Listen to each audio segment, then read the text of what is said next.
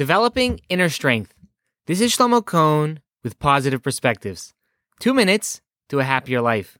If you have any questions or comments, feel free to reach out to me at rabbishlomocohn@gmail.com. Please take a moment to rate, review, and subscribe to Positive Perspectives by Shlomo, available on Apple, Spotify, or wherever you get your favorite podcast. In our last episode, we talked about the trait of gvura, which is strength. How inner strength is needed in the tug-of-war between the spiritual soul and the physical body. But we're left with the question, how do we develop inner strength?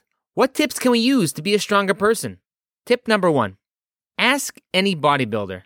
How do they do it? How do they get to a point where they can lift so much or that their muscles are so big?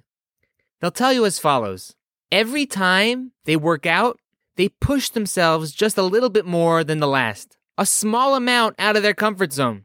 They constantly do this, each time a little bit more than the last, until they reach levels of strength and endurance that they never imagined. When we push ourselves just a little bit out of our comfort zone, finding a small thing to apply our willpower to, we build muscles of inner strength. When we develop the fortitude to hold back for something small, it eventually builds up to something big.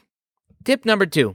There's a famous children's story called The Little Blue Engine That Could, where a little engine, which had never made it over the mountain, saves a day to bring the train full of toys over the mountain by believing in herself, constantly telling herself, I think I can, I think I can, I know I can, I know I can. When we are that little engine, reinforcing ourselves with, I think I can, I think I can, I know I can do it, we open up untapped potential within ourselves to be utilized, building our inner strength. So to review, developing inner strength is something we can do, if we want to, by applying our willpower to small things and affirming the belief that we can succeed, we will reach levels that we never could have imagined.